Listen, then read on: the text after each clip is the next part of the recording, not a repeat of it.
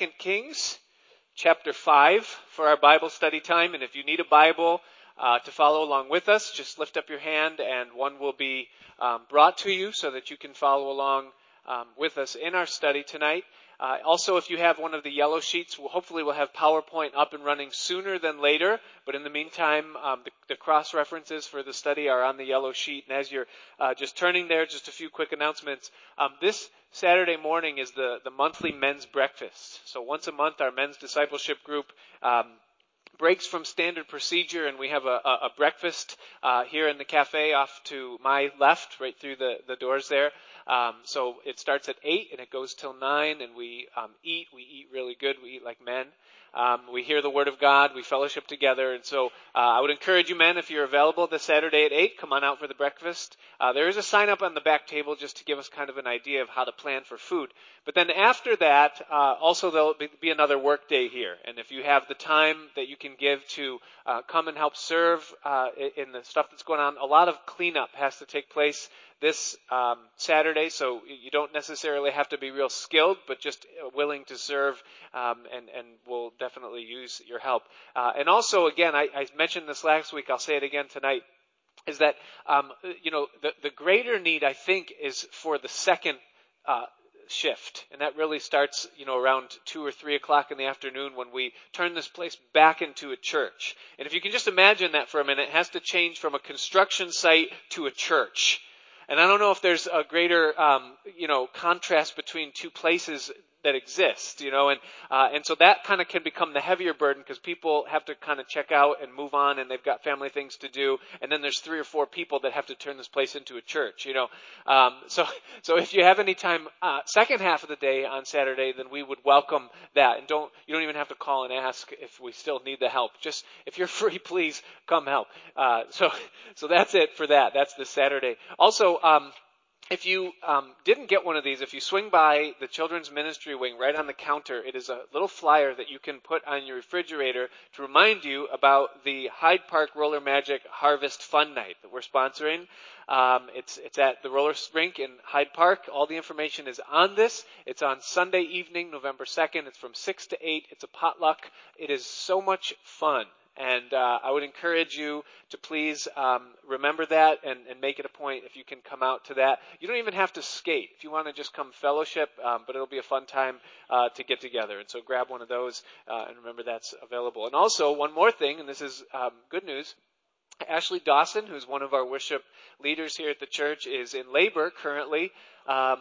Praise the Lord. And so what we're going to do right now is we're just going to pray as a body for her and for everything that's going on there, that God would just let that all work smoothly and that there would be health for mom and baby and peace for all involved. So would you pray with me? And also, you're in already 2 Kings, so we'll double up on our prayer here. We will pray for Ashley, then we'll pray for our study, and then we'll get into the Word of God together. Father, we thank you tonight, Lord, for your faithfulness. You said that you who began a good work in us, that you would complete it until the day of Jesus Christ. And your word says that your eye is ever upon us and that you'll never slumber or sleep. And you tell us to cast our cares upon you because you care for us. And as a church body right now, Lord, in Jesus' name, we lift up Ashley, our sister, to you, and Patrick, Lord.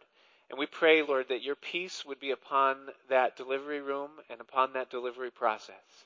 We're asking, Lord, that you would just give an easy and as painless as possible delivery, Lord, with no complications, and that you would let there be perfect health for both baby and mom. And so please, Lord, as you add life, as is your goal and your desire, Lord, we pray that you would bless that time there for them. And Father, as we're here, Lord, we're seeking that our lives would be less centered and focused on this world and more surrendered and given to your kingdom and what's to come. And so as we open up the Word of God at this time, Lord, we pray that your Holy Spirit would breathe upon it. One word, Lord, spoken on or anointed of you is better than 1,000, Lord, spoken from the mind of man. And so, Lord, we're asking tonight that you would take this study, these verses, the concepts, the truth that we will hear and discover. And Lord, that you would make it a part of our very being, that it would increase our understanding and that we'd be eternally enriched by what you say to us tonight. And so, Lord, would you please come at this time? Would you please, Lord, speak to our hearts? And we ask it in Jesus' name. Amen. One of God's greatest desires, and really one of God's main objectives when he made man in the first place, was that he might reveal himself and that he might be known. The Bible says that even in creation or through creation itself, God's intent or objective was to be known. Paul wrote to the Roman church in chapter 1 verse 20, and he said that the invisible things of God from the creation of the world are clearly seen, being understood by the things that are made, even his eternal power and Godhead. That is, that God, in even what he made, his desire in design was that he might be known, that we would discover who he is. Inside God's whole plan for redemption was the desire or the motive that he might reveal himself, or that he would be known.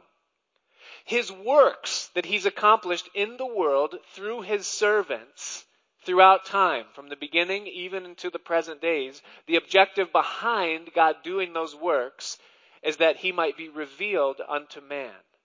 And of course, it goes without saying that in sending his son Jesus, God's desire was that he might make himself known. John wrote in chapter 1, verse 18, it says that no man has seen God at any time, but the only begotten Son, who is in the bosom of the Father, the heart of the Father, he has declared him. And that word that he uses for declared is the word to expose or exegete. What it means is that you would have a picture to put to a concept. In other words, Jesus was the revelation of the Father in being, in man. And thus we see that God's desire is that he might be known. He wants us to know him. And thus we're studying the prophet Elisha in this section of 2 Kings. And his life is made up of a series of miracles with a message, or miracles designed to teach. And what God is seeking to communicate to us through these miracles is to reveal more of who he is, to give depth to our understanding of his heart. And so thus far, as we've seen Elisha, we've seen beautiful truths about God's character and God's care for humanity and what God wants to do in our lives. Elisha represents God in a way that is completely unique to any that have come before him and many that will come after. And that's God's desire. And so tonight we resume in the study of Elisha, and we begin with the cleansing of a Syrian soldier by the name of Naaman. And so chapter 5, verse 1. It says, now Naaman, or Naaman, or Nahaman if you want to be legitimate, but we'll just probably say Naaman tonight because we're North Americans, captain of the host of the king of Syria, was a great man. Now pause right there. Remember last week in our study we looked at a great woman, the Shunammite woman. The word in Hebrew, Gedal, a unique word speaking of moral greatness, moral excellence, excellence of character. That was the type of woman that she was. And now that same word being used to describe this Syrian soldier, the captain of the host of Syria, Naaman, that he was a great man with his master and honorable because by him the Lord had given deliverance unto Syria. He also was a mighty man in valor, but he was a leper. Now we see throughout the Bible from time to time the disease of leprosy cropping up within the text. Usually, or always really, theologically, leprosy speaks of or is likened unto in the Bible sin. That is because of this. Leprosy starts below the surface. It's a condition that at first cannot be detected. You don't really know that you have it. And the first sign of it working its way out is seemingly small. It doesn't seem like it's that big of a deal. It's just a mark or a scratch, a blemish in the surface, and really doesn't seem a big thing at all. But eventually, leprosy is all-consuming. It putrefies and rots the flesh from the inside out. And left to itself, the person with leprosy will become disfigured and ultimately they will die from the disease. Now, leprosy, even to the present day, has no known cure.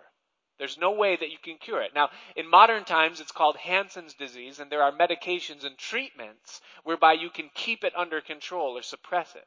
But there's no known way to cure it completely. And for that reason, when the Bible talks about a cure for leprosy, it doesn't use the word cure, it uses the word cleansed. And interestingly, there's a law in the book of Leviticus, chapter 14, that talks about what a person is to do or how they're to thank God in the occasion that they are cleansed from leprosy. So a disease with no cure actually has an offering prescribed in the law for how to sacrifice when leprosy is cleansed, meaning that the Bible gives hope to the fact that leprosy can in fact be cleansed. And so the summation now of Naaman's character in the scriptures is that he's a good man, he's worthy, he's honorable, he's favored by God, but he has a death sentence upon his life. Now, just like leprosy, sin starts below the surface. At first, it seems like it's not a big deal. It's something that doesn't really have to be taken out of my life because though there's a little bit of a blemish, it doesn't seem to be affecting me. But in time, if sin goes unchecked, it's all consuming. It putrefies your life, it disfigures your character, and ultimately the wages of sin, the Bible says, is death. There is also no known human cure for sin. You cannot cure yourself of your sinful condition in it. And so leprosy becomes a picture of sin, and thus Naaman becomes a picture of any person living without Christ.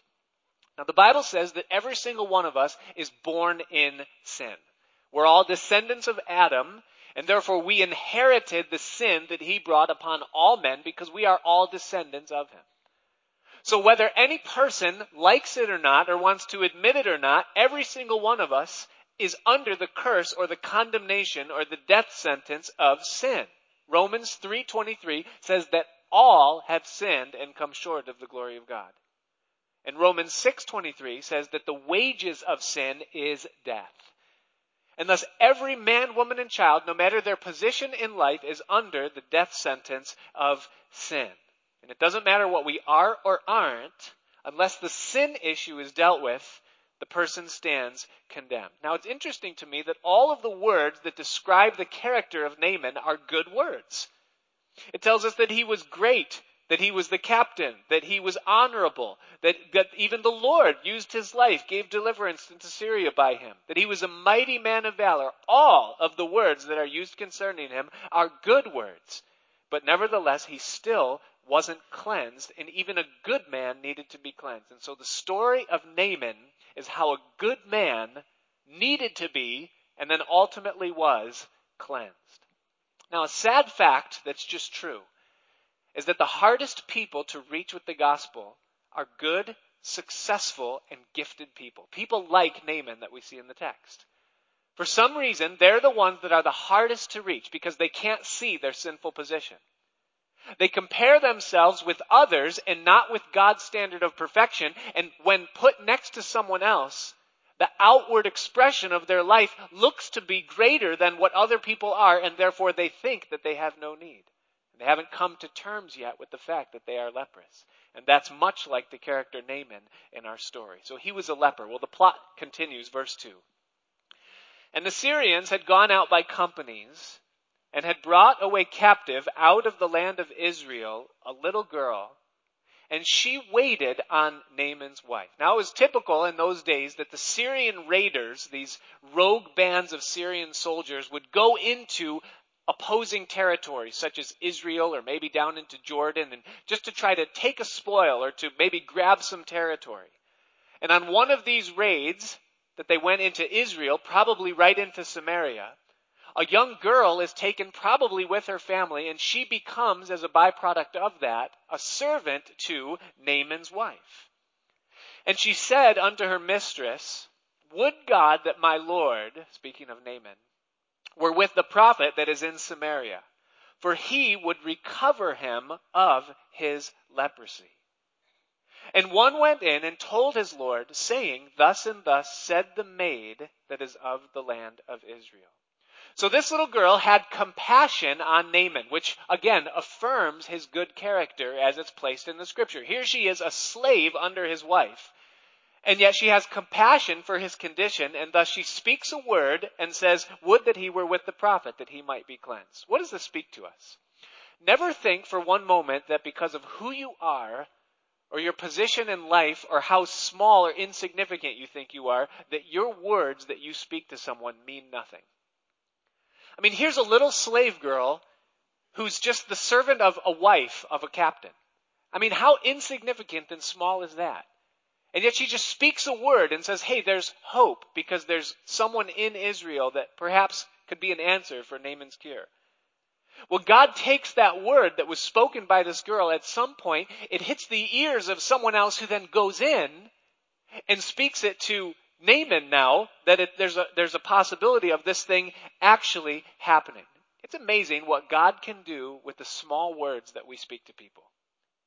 I remember just being a young man, and back in the days when I grew up, people would smoke indoors a lot more. And I remember my parents never smoked, but in our home, they always had house guests or people over that would, and they would just smoke in our house. And Mom would put out the ashtray on the table, and they would talk for hours, and we would choke and cough, you know.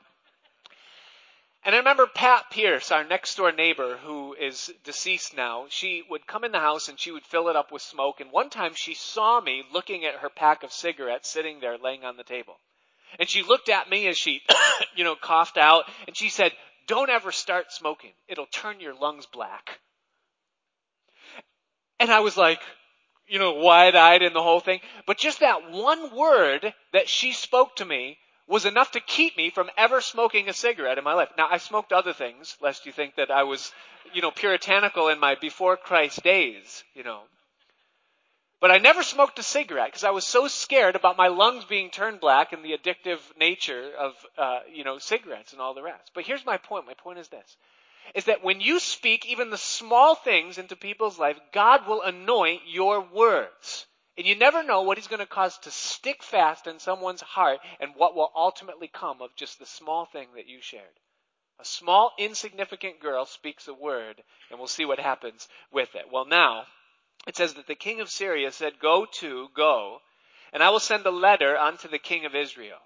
And he departed and took with him 10 talents of silver and 6,000 pieces of gold and 10 changes of raiment. So somewhere between $100,000 and $300,000 worth of payment for this thing.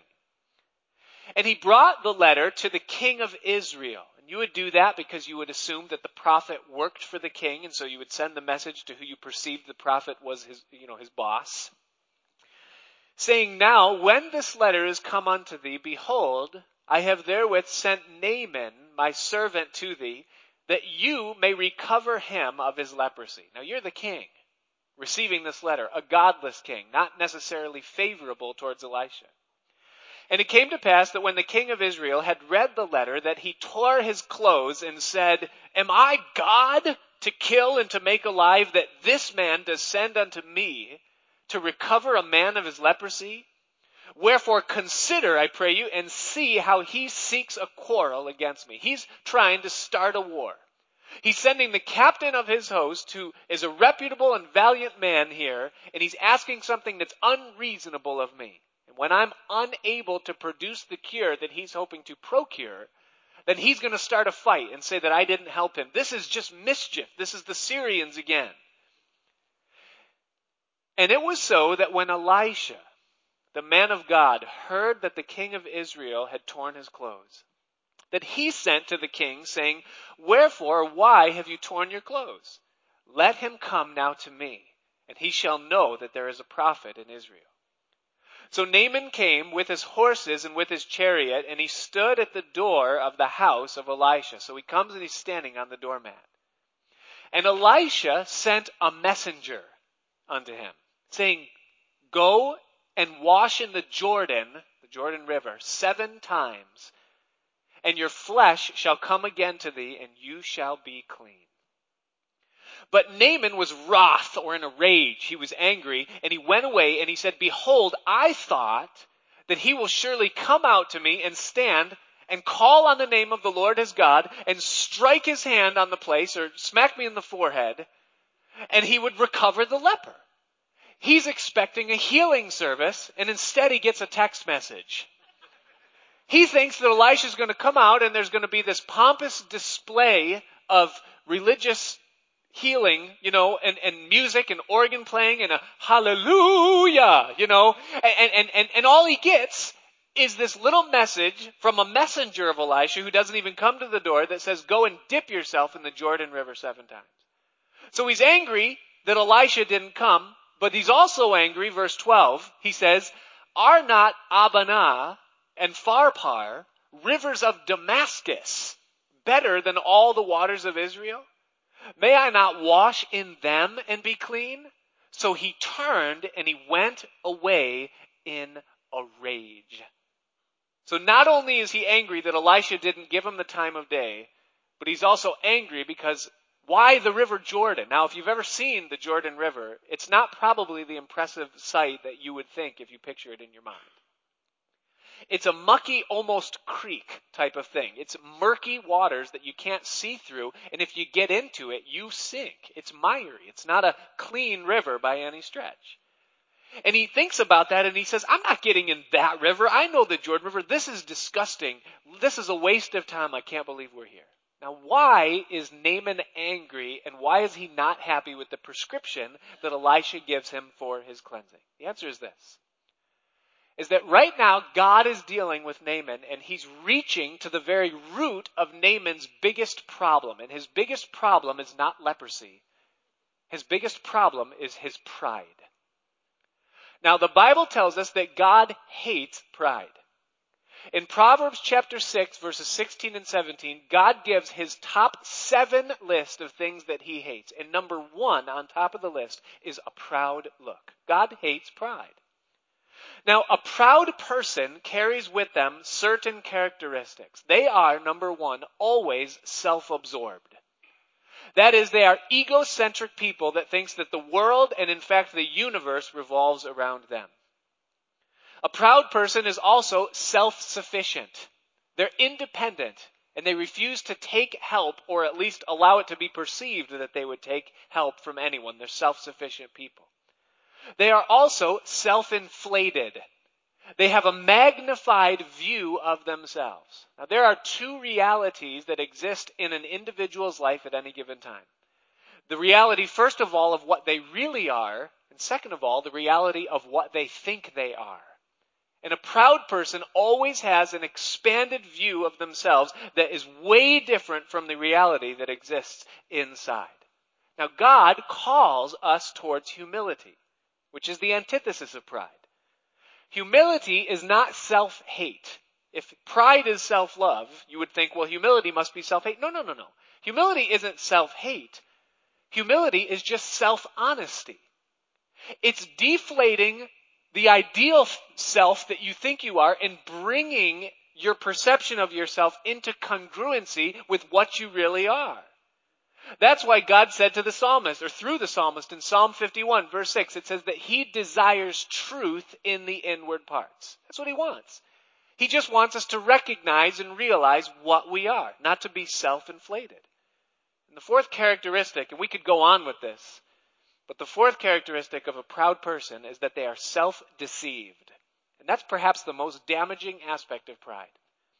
Because the first thing that happens when pride creeps into someone's heart is that it disables their ability to recognize the fact that they've been lifted up in pride. And they think they're the most humble people in the world, when in reality they're the most proud. And the reason that God hates pride is this. Because a person cannot be saved or set free from the condition of their sin until they shed their pride enough to deal with the fact that they are fallen, that they are needy, and that they are spiritually leprous. Now, in order for Naaman to be cleansed of his leprosy, he's going to have to, if he's going to do it Elisha's way, he's going to have to first of all take off his armor in the presence of his servants. He's going to have to lay aside his position and the respect that they have for him. He's going to have to put down his credentials, and for a moment, he's going to have to look like everyone else. And for him, that's a great sacrifice. Not only that, but he's going to have to expose his leprosy into the eyes of the bystanders. He's going to have to strip down even more to the fact that they can see that this decorated man who's so well esteemed and carries himself so strong is in fact mortal.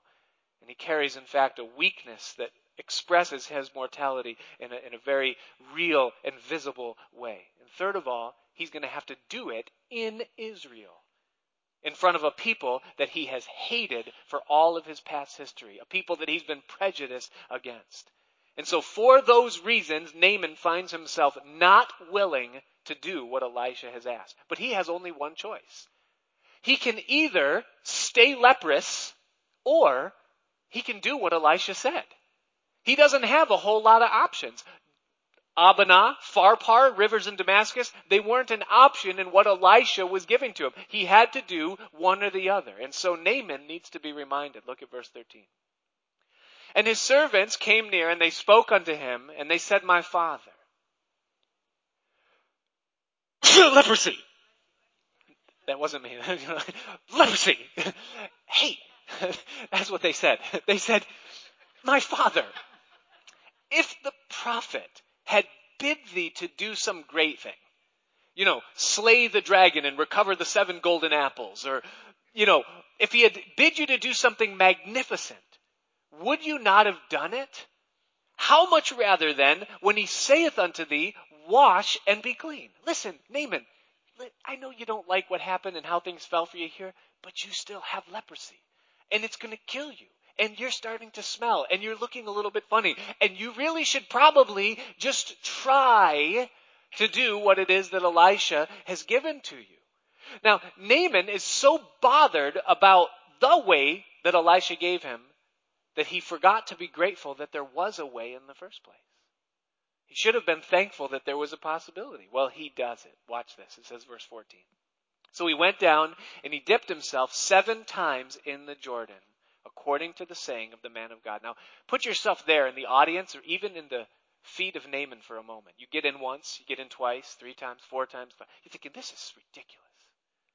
He goes in the 7th time, and it says that his flesh came again like unto the flesh of a little child, and he was clean. He was born again. The flesh of a baby comes onto the body or the skeleton or the frame of this man Naaman in this thing. Now, there is nothing special about the Jordan River. If there was, then every leper that ever lived and every leper colony that existed in the world would immigrate to Israel, and there would be a big healing compound right near the Jordan River, and people would just be dunking and being baptized in the Jordan River every day. But there's nothing special about that water in this thing. And it doesn't even make sense that it should work, that he should be cleansed of this thing. We're dealing with something that is absolutely miraculous here. And isn't that just like the gospel of Jesus Christ? Mankind has a problem. It's sin. And the wages of sin is death, and unless that sin is cleansed, man will die in his sins. Now, a man can be awakened to his need to have that sin purged, but he still remains powerless to do anything about it because God hasn't given us the power to remove sin from ourselves. We can abstain from sins, but we can't remove the condition of sin that exists within us. Then at some point, God graciously allows the message of the gospel to be given. And God is faithful, and he will give everyone an opportunity to respond to that message. That if you would put your faith in the Son of God who came into the world and disrobed himself of his glory and put on humanity and walked this earth and lived the sinless life, and then he hung on a cross and absorbed the full weight of God's wrath and the penalty of sin.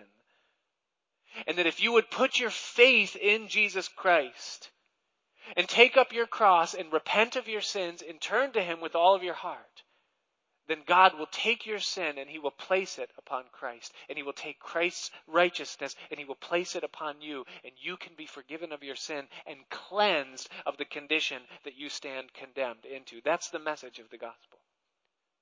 And when a person responds to that message and they say, as foolish as it sounds, and as much as it doesn't make sense to me that it should work, yet I have no other choice because that is the way that God has prescribed that man can be freed from his sins. And so therefore, I'm going to take God at his word and believe the message that he said, and I'm going to put my faith in Christ. And the answer or the result of that in a person's life is that not only are they forgiven and cleansed of their sinful condition and its power broken in their lives, but he, the author of it, comes into their life and he begins a relationship with them, and that person is born again. Just like what happens to Naaman. But it requires humility. Because it requires that you acknowledge the fact that you have a need and that you're powerless to meet it. You're unable to cleanse yourself of your sin. And you're called to acknowledge Jesus publicly, because he says, if you confess me before men, just as Naaman was called in the sight of Israel and in the sight of his servants, then I will confess you before my Father and the angels in heaven. But it works. And how many of us here that have put our faith in a message that doesn't make sense have found that that message is the power of God unto salvation to all who believe? And that God not only has the power to cleanse our sins, but break its power and come into our hearts and to begin this relationship that we have. And that's exactly what happens to Naaman here in this story. A proud, good man who has a very real need responds to the message of God, dips himself 7 times in the river. He's baptized in the Jordan. And he comes up clean, the flesh of a baby. He's born again. One more thing is before we move on to the aftermath of all of this, and that's this, is that there was a whole host of people involved in Naaman's conversion. It wasn't just one person that shared a message of the gospel with him. First of all, it was the little girl. Then there was the one, we're not told their name, who overheard the little girl and passed the message on to Naaman. Then there was the messenger that Elisha sent when Naaman was standing at the door. And then there was the servant of Elisha who said, hey, come on, be reasonable here. Just dip yourself in the river. There were at least 4 people involved in Naaman's conversion in this. The Billy Graham organization a few years ago published some results of some research that they did concerning people getting saved or putting their faith in Christ. And the conclusion that they came to is that before a person in the United States of America puts their faith in Christ, there are usually 7 points of contact with the gospel that they have before they make that decision. In other words, they have either seen or heard something from a Christian at least 7 times before they'll come to a point where they make a decision. Now, I know that that's not a rule, that's not an absolute, but they said this is something that we have just found. And so my encouragement to you is this, is never think that because someone doesn't pray with you to accept Christ, or because that person's heart is at a point where it's hardened and not ready at a place yet where God's prepared them, that means that you shouldn't speak or witness to them. Because God uses a whole host of people in bringing people to himself. Well, it says in verse 15, it says that he returned now. So he's cleansed, he goes back to Elisha, to the man of God. He and all his company, and he came and he stood before him. And now he gets into Elisha. And he said, behold, now I know that there is no God in all the earth but in Israel. Now therefore I pray thee, take a blessing of thy servant. He seeks to give to Elisha and to his ministry the money and the clothing and the gifts that he had brought to pay for this service that had been rendered to him. But Elisha said, as the Lord liveth, before whom I stand, I will receive none. But he urged him to take it, but he refused. Elisha refuses the offering. Now imagine that, a preacher that refuses the offering of a willing giver. Why? The reason he didn't take this offering is because he wanted the message to be clear that cleansing is a gift of God, that it cannot be purchased. He did not want to send the message either to Naaman or to those that would know Naaman that there's a cost or a fee involved, that God wants anything for what he does. The Bible says that it is by grace that you have been saved through faith, and that is not of yourselves, that it is a gift of God, and it's not by our works, lest any man should boast. That we are his workmanship, created in Christ Jesus unto good works. That God bestowed his grace freely to us, not by works of righteousness, Paul said to Titus, that we have done, but according to his grace he has saved us. It's his mercy, and it's freely given. It cannot be earned. We cannot pay for what God has provided for us in the person of Christ. And so Elisha would not take this thing because God didn't want anything for it. And so verse 17, it says that Naaman said, well, shall there not then, I pray thee, be given to me 2 mules burden of earth? He wants 2 mule loads of dirt from Israel. Why? For thy servant will henceforth from now on offer neither burnt offerings nor sacrifice unto any other God but unto the Lord. From now on, I will only offer to the Lord, and so I want 2 mule loads of dirt so that I'm only offering my sacrifices on Israeli soil. Now, I love the picture here because in the New Testament, dirt, earth, is likened unto the heart of a person. And here, Naaman is symbolically, whether he even knows it or not, saying, I've got a brand new heart, a whole new outlook on this thing. I'm going back there completely different than the way that I came in. And so he asks for this thing, and then he goes on in verse 18, and he says, in this thing the Lord pardon thy servant, that when my master goes into the house of Rimmon to worship there, and he leans on my hand, and I bow myself in the house of Rimmon, an idol, when I bow down myself in the house of Rimmon, the Lord pardon thy servant in this thing. And so Elisha said unto him, go in peace. So he departed from him a little way. And so Naaman says to him essentially, I've asked for you to take my offering, but if you won't take my offering, then you give to me 2 things. Number 1, I want Israel's soil. And number 2, I need a pardon, because part of my job description when I go home is that I'm going to have to go into the house of this idol, and my master leans upon my hand. And so the Lord pardon it. I'm not bowing down in my heart, even though my job requires me to do something that would be against the conviction that is newly planted within my heart. And he says, God, pardon me in this. Now I find it interesting that Elisha does not give him the pardon, but he bids him to go in peace. And I believe that the reason why Elisha does that is this, that Elisha knows that Naaman is a changed man, that he has a brand new heart, and that God's got him. And therefore, God is going to work in Naaman's life those things that God wants in Naaman's life, and he's going to work out of Naaman's life those things that God doesn't want in Naaman's life. And that's exactly what God does within us. See, it isn't up to a man to tell us what we should and shouldn't be doing post-salvation. If you are truly saved, then the Spirit of the living God lives inside your heart, and he knows what he's going to do in his order, in his time within your life. And there may be things in your life that you think, oh, well, as soon as I get saved, this is out of my life. Well, maybe not. God might not work on that specific area of your life, like your temper or your pride or certain habit, for some time, but he will. And Elisha knows that if you belong to God, he's going to work all these things out. You go in peace, Naaman. Enjoy what God has done for you.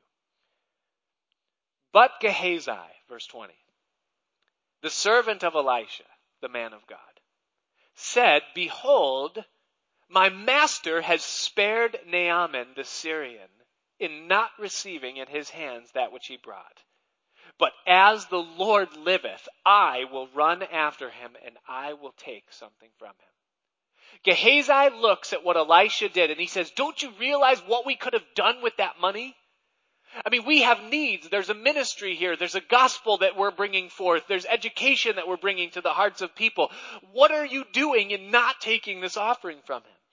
And he's so incensed that Elisha refuses it that he begins to think of what he could do if he had some of that money. He thinks, hey, Naaman owes something. He can't just freely walk out of here with cleansing and pay nothing for it. So he begins to think, I want some of it. I'm going to go after him independently. And since he's so willing to give, and I'm so eager to have, I'll just ask him for something and he will willingly give the gift to me, and then I can use it as I see fit. And so Gehazi followed after Naaman, and when Naaman saw him running after him, he lighted down from the chariot to meet him and said, is all well? And he said, all is well. My master has sent me, saying, behold, even now there become to me from Mount Ephraim 2 young men of the sons of the prophets. We have 2 new students that just enrolled in the school from Ephraim. Give them, I pray thee, a talent of silver and 2 changes of garments. Now notice what he does here. He uses Elisha's name and Elisha's badge to misrepresent Elisha's ministry. And then he lies about 2 supposed students and says, give us such and such for them. And Naaman said, be content, take 2 talents, take double. And he urged him, and he bound the 2 talents of silver in 2 bags with 2 changes of garments. And he laid them upon 2 of his servants, and they bare them before him. So he sends a couple of his servants back with Gehazi now to bring this spoil back. And when he came to the tower, a certain point, he took them from their hand. He said, I've got it from here. And he bestowed them in the house. So he hid them in the house, and then he let the men go, and they departed. But he went in, and then he stood before his master. So he gets back. He's hidden now the spoils in his house. He goes in, and he's whistling.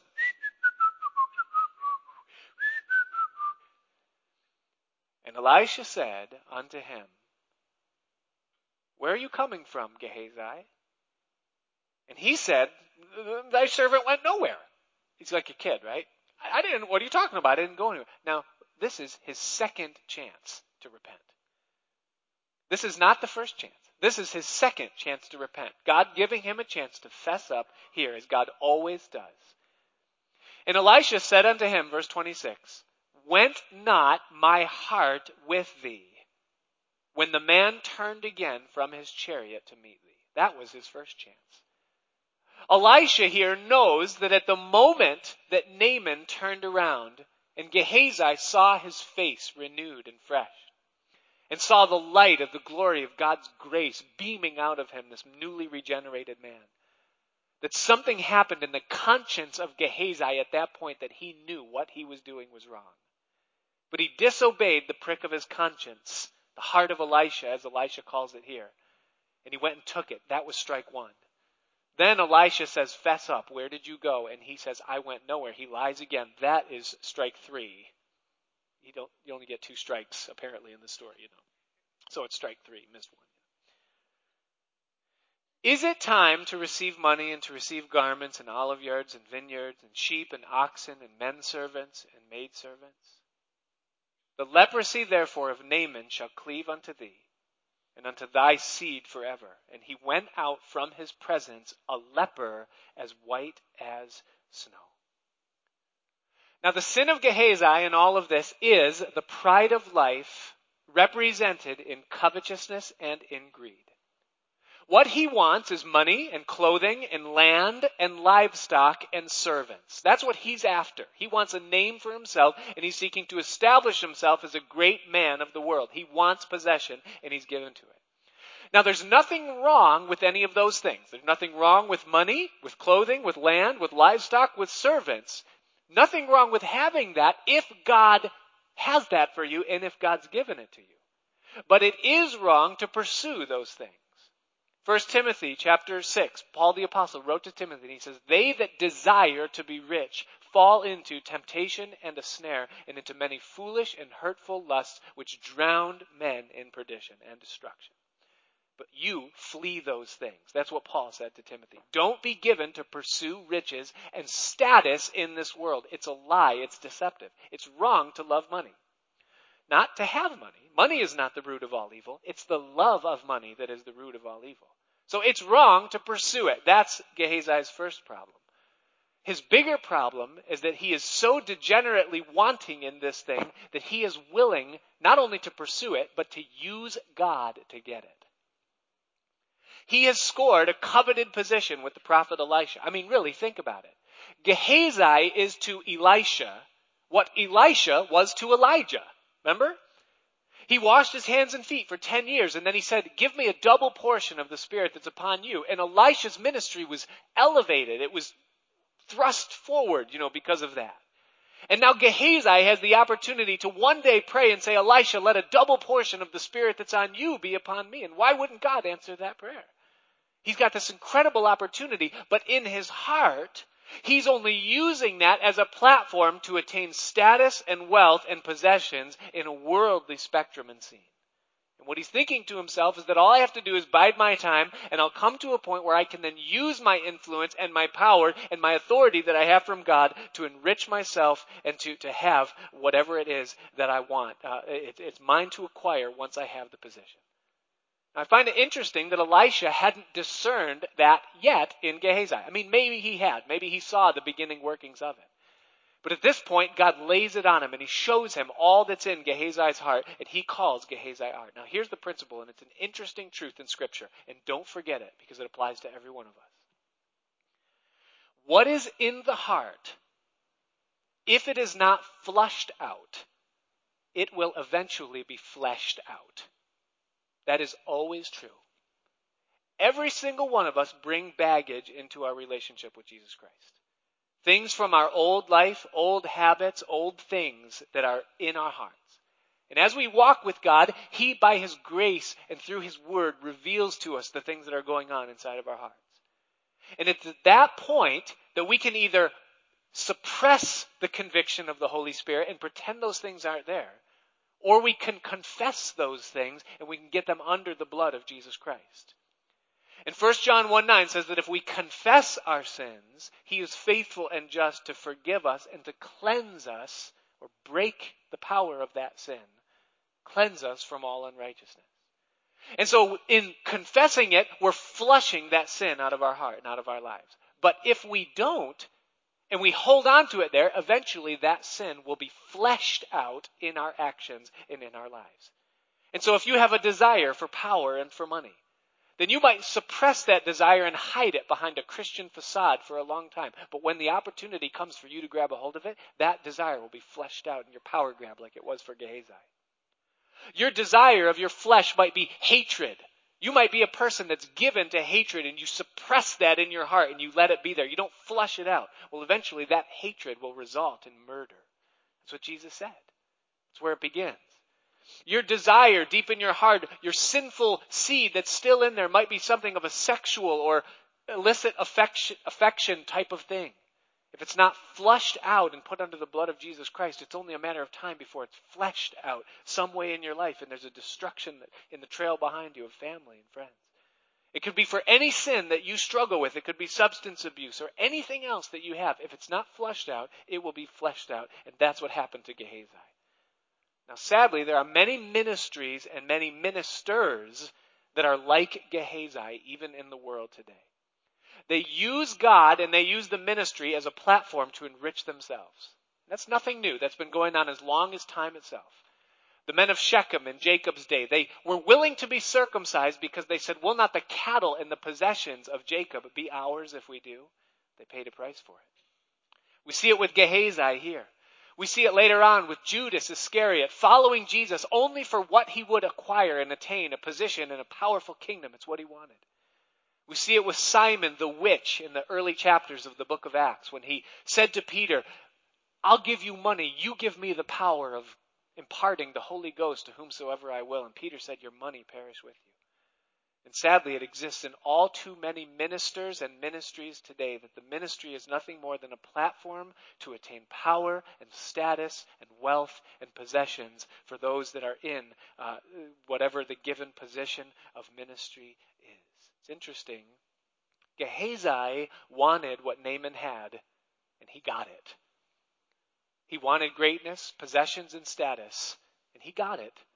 But he also got the leprosy that clung to Naaman. Interesting contrast. Naaman traded his pride for new life, and Gehazi traded new life to feed his pride. Beware of coveting after worldly success. Now, there's nothing wrong, as I said, with possessions and wealth. And there's nothing wrong with a ministry expressing a need or taking an offering. There's nothing wrong with any of those things. But to make like God needs something from man, like he doesn't own the cattle on 1,000 hills, like he is hungry, like he is going bankrupt, and that it's up to us to save God from going out of business, is to misrepresent and to disrespect our Father. And that is an abomination. See, God uses the gifts of people to keep his work going. That's the way that he's ordained that ministry continues from generation to generation. But he never places it upon someone in a requirement that they have to give to him or else he's going to go broke. I like what Mordecai, the uncle of Esther, said to her. He looked at her and he said, hey, God wants to use you to meet a need that the people of God have at this time. And if you don't respond to that need, then he'll raise someone else up and he's going to do it because he's going to be faithful to carry on his work. But how do you know that God hasn't raised you up for such a time as this? And that's always to be our attitude when it concerns our giving to the things of the kingdom of God. God uses and accepts our gifts. And they're to be offered in faith and with a joyful heart. But if we refuse to give, God doesn't hold it against us. He just puts it upon someone else's heart, and they get the reward and the blessing of doing it. Well, Gehazi is now disqualified and removed. He not only wants wealth and covets it, but he's willing to use and misrepresent God to get it, and thus he's disqualified from a place of ministry and removed. I wonder if Naaman went to the Jordan River and just kept jumping in it. I don't think it worked. Chapter 6. It says, And the sons of the prophets said unto Elisha, Behold now, the place where we dwell with you is too strait for us, or too small. So enrollment is up at the school of the prophets, and they say, We need more room. Let us go, we pray thee, unto Jordan, and take thence from there every man a beam, a tree, and let us make a place there that we may dwell. And he answered, Go. So here's a construction project because the church walls are too small. Fitting, isn't it? It's amazing how many times that where we are in Scripture, that's where we are in our walk with the Lord. Well, he says, Let us make a place by the river. And he says, Go ahead, go do it. And one said to Elisha, Be content, I pray thee, and go with us. And he said, All right, I'll go. So he went with them, and they went and they came to Jordan, and they cut down wood. But as one was felling a beam, or cutting down a tree, the axe head fell into the water, flies off the top of the handle, and bloop, And he cried, and he said, Alas, master, for it was borrowed. It wasn't mine. I begged someone to give this thing to me, and I'm using it, and now I've lost the axe head. Now, in those days, iron was not something that you could just go get at Home Depot. It was hard to come by. It was a rare thing and very expensive and costly. And this man goes into a panic now as he realizes that was not mine. Doesn't that always happen when you borrow a tool? I mean, really, every time I borrow a tool, it breaks. Anyways, it says that the man of God said, Where fell it? And he showed him the place, and he cut down a stick from the tree, and he cast it in there, and the iron did swim. So a miraculous thing took place, that the iron axe head that had sunk to the bottom of this murky river filled with Naaman's skin cells. Now this axe head floats to the surface miraculously. And therefore he said, Take it up to you. And so he put out his hand and he took it. Now this story is about restoration. And this story is about those who get so wrapped up in what they're doing that they lose sight of what they're doing. Now, I like this passage because I am this student. I can relate to this student more than I can relate to so many other characters in Scripture. One of my therapy outlets that I have, and I have many, is wood splitting. I love my wood stove. It's in my top 10 list of my favorite possessions is my wood stove. And I've had it cranking since like the beginning of September.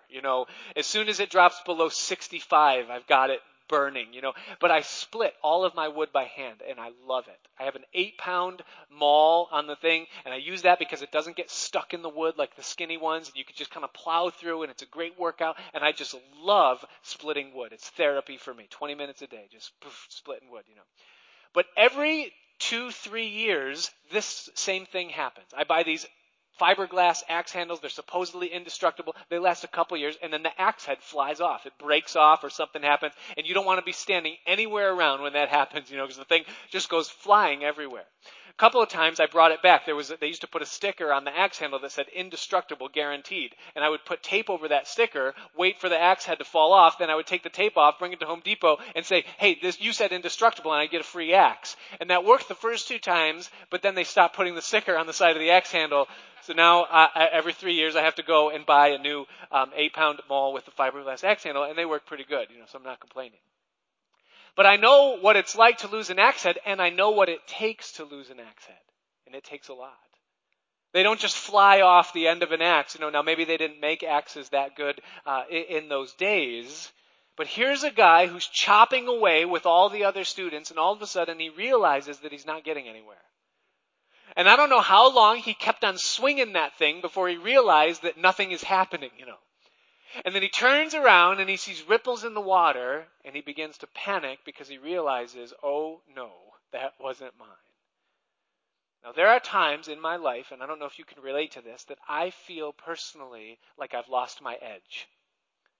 That not splitting wood necessarily, but in the other things that are more important in life where they aren't therapy, but they're necessary, and I feel as though the cutting edge is gone. There's something that's happened and the power is missing. And it never happens all at once, but there's always a process. First it gets dull. And you find yourself that you have to put forth twice as much energy or effort in order to get the same result or yield that you used to get in doing a certain thing that you've done every day forever, but for some reason the axe has become dull. Ecclesiastes 10:10 says that if the axe is dull and one does not sharpen the edge, then he must use more strength. And that's what happens. And so you feel yourself wear down and you keep swinging because you can't stop, because we live in a life where you can't stop even if you're tired. And then you begin to realize, I'm chopping, I'm swinging, but nothing is happening. I've lost it. My axe head is gone. And so you fake it for a while and you go, yeah, everything's good over here. And you keep swinging the thing. But you know that it's only a matter of time before you realize. Now, this can happen in any area of life. It can happen as a parent. It can happen within our profession. It can happen as a spouse. You could find in your marriage that there's something missing. The edge is gone. It can happen with your gifts, the natural talents that God has given to you that you use every day in your professional life or in your personal life. It can be in your productivity, that thing that you produce. It can happen in your prayer life. If prayer life can lose its edge, you can feel like I'm not connecting, it's gone. It can happen in your devotional life, and there's so many different areas of life where we can come to a point where we realize that the edge is gone. Here's what we need to realize, is that anything that is effective or ultimately productive and useful within our lives doesn't come from ourselves. The Apostle Paul says, in me, that is in my flesh, dwells no good thing. There is nothing in us that can produce anything. All of our talents, our strengths, our abilities, or even just our strength that we have to do what we have to do with, all of that comes from God, and thus it is borrowed. Paul wrote to the Corinthians and he said, what do you have that you did not receive from God? And if you received it, then why do you boast as though you didn't receive it, as though it's natural? Our edge always comes from God. It doesn't come from ourselves. Now, they come from God. They are also kept by God. And when we become distant from God, then those things become dull and ultimately they become ineffective within our lives. You come to a point where you realize that you've lost something and it's something of value and that you don't possess the ability to produce it again. So what do you do when your axe head is gone? First thing you do, like he did, he cried aloud to his master. Alas, master, the axe head is gone. Go back to Jesus and say, Jesus, I need help. The strength that I've had to put forward in this thing, my life has become completely ineffective. My prayer life has become completely ineffective. Lord, I need you to revive your work. I need you to sharpen me again. I need you to do in my life what I can't do for myself. What does Elisha say to the young man? He says to him this. He says, go to the place where you lost it. Return. Where did you lose? Where was the place where you first began to lose your strength? I know for me where that place always is. It's in a place where in self-sufficiency I grew distant from the Lord. I stopped depending on him. Oh Lord, I'm too busy to pray. I'm too busy to call upon you, to wait upon you. I don't have time. I can't, Lord. I'll get back to that point in my life. Go back now. Get back to that place where you're close to the Lord, depending on the Lord again. And then number 3 is throw the wood or the tree in. In the Bible, wood always speaks of the works of our flesh or the energy of our flesh. 1 Corinthians 3:12, Paul said, our efforts are like wood, hay, and stubble. They don't make it through the fire. They don't abide. The tree in the Bible always speaks of the cross. Deuteronomy chapter 21, cursed is anyone who hangs upon a tree. Paul echoes that in Galatians chapter 3. He says, cursed is anyone who hangs upon a tree, speaking of the cross. Peter wrote to the churches and he said that Jesus bore our sins in his own body on the tree, on the cross. And so the flesh upon the cross, the idea is very clear that take what is being done in your life in the energy of your flesh and nail it to the cross. Bring it back to the place where you are depending fully upon Jesus to be the strength of your life. Bring it back to Christ. It is impossible for you and I to act or function independent of God. Our strength is always in him, and our effectiveness always comes when we're close to him. Abraham Lincoln said it this way. He said, if I had 8 hours to cut down a tree, I would spend 6 of them sharpening my axe. Wise words from a wise man. Well, it's a beautiful picture of God's restoration within our lives and his ability to restore those things that have worn, grown dull, or that have been lost by us. So tonight, the God who redeems the life of Naaman and the God who restores, the Bible says that his thoughts towards us are always for peace and not for evil, to bring us a future and a hope. Do you know him? Father, we thank you tonight, Lord, for taking us through your text, for letting us see who you are in the pages of your word. It's so valuable for us, Lord, to see the pictures and the parables that you tell through the lives of these people and through the service of your prophets. And Lord, as we tonight are the beneficiaries of the lessons that you worked out in the flesh so long ago, Father, we pray in Jesus' name that we would know the God of Elisha, that we would know the God of Naaman, who brings our flesh again to be that of a baby, that bears us again by his Spirit through the word of God. And Lord, tonight, I'm sure that there are many of us here, Lord, that underneath the pressures of life and the things that we've done, Lord, we've become dull. For some of us, that edge is all but gone. And tonight, Lord, we bring ourselves back to you. And we pray and we cry out, alas, Master, it was borrowed. And we pray, Lord, that you would give us again, Lord, a time of refreshing. Lord, that the things that we do with our time and with our days would stop being difficult. And that, Lord, they become a joy to us again. That you'd revive and refresh the gifts that we have that have come from heaven. And that you would help us, Lord, that we would serve in your strength. And that we would give ourselves, Lord, only to those things that you want for us and have for us. And that the rest would fall by the wayside. And Lord, that the joy of life would be ours. You said that my joy might remain in you, Lord. And so it's our prayer tonight that you would make that happen, that you would make it a reality. And Father, we believe tonight that it is not your desire that any should perish, but that all should come to repentance. And I pray tonight, Lord, that if there's anyone here tonight that doesn't know you personally, that just like Naaman, Lord, who on the outside everything looked good, everything appeared to be in place, but underneath, Lord, they know that there's an issue. And it's only a matter of time before that sin that's subsurface is going to manifest itself outwardly. I pray that tonight they would hear the knocking call of your still small voice as you cry out to them and say, wash in the blood of my precious Son Jesus and be clean. I don't desire that any should perish, but that all should come to repentance. And that tonight, like Naaman, Lord, they would call upon you, that they would receive Christ, that they would receive grace, and that they would be forgiven of their sins. Thank you, Lord, for this time tonight. Would you send us forth in the power of your Spirit? In Jesus' name, amen. If you're here tonight and you don't know Jesus Christ personally, come find me after the service because I want to pray with you. And I want to see happen in your spirit what happened to Naaman's flesh as God comes into your life and shows you his great, incredible grace and love. In Jesus'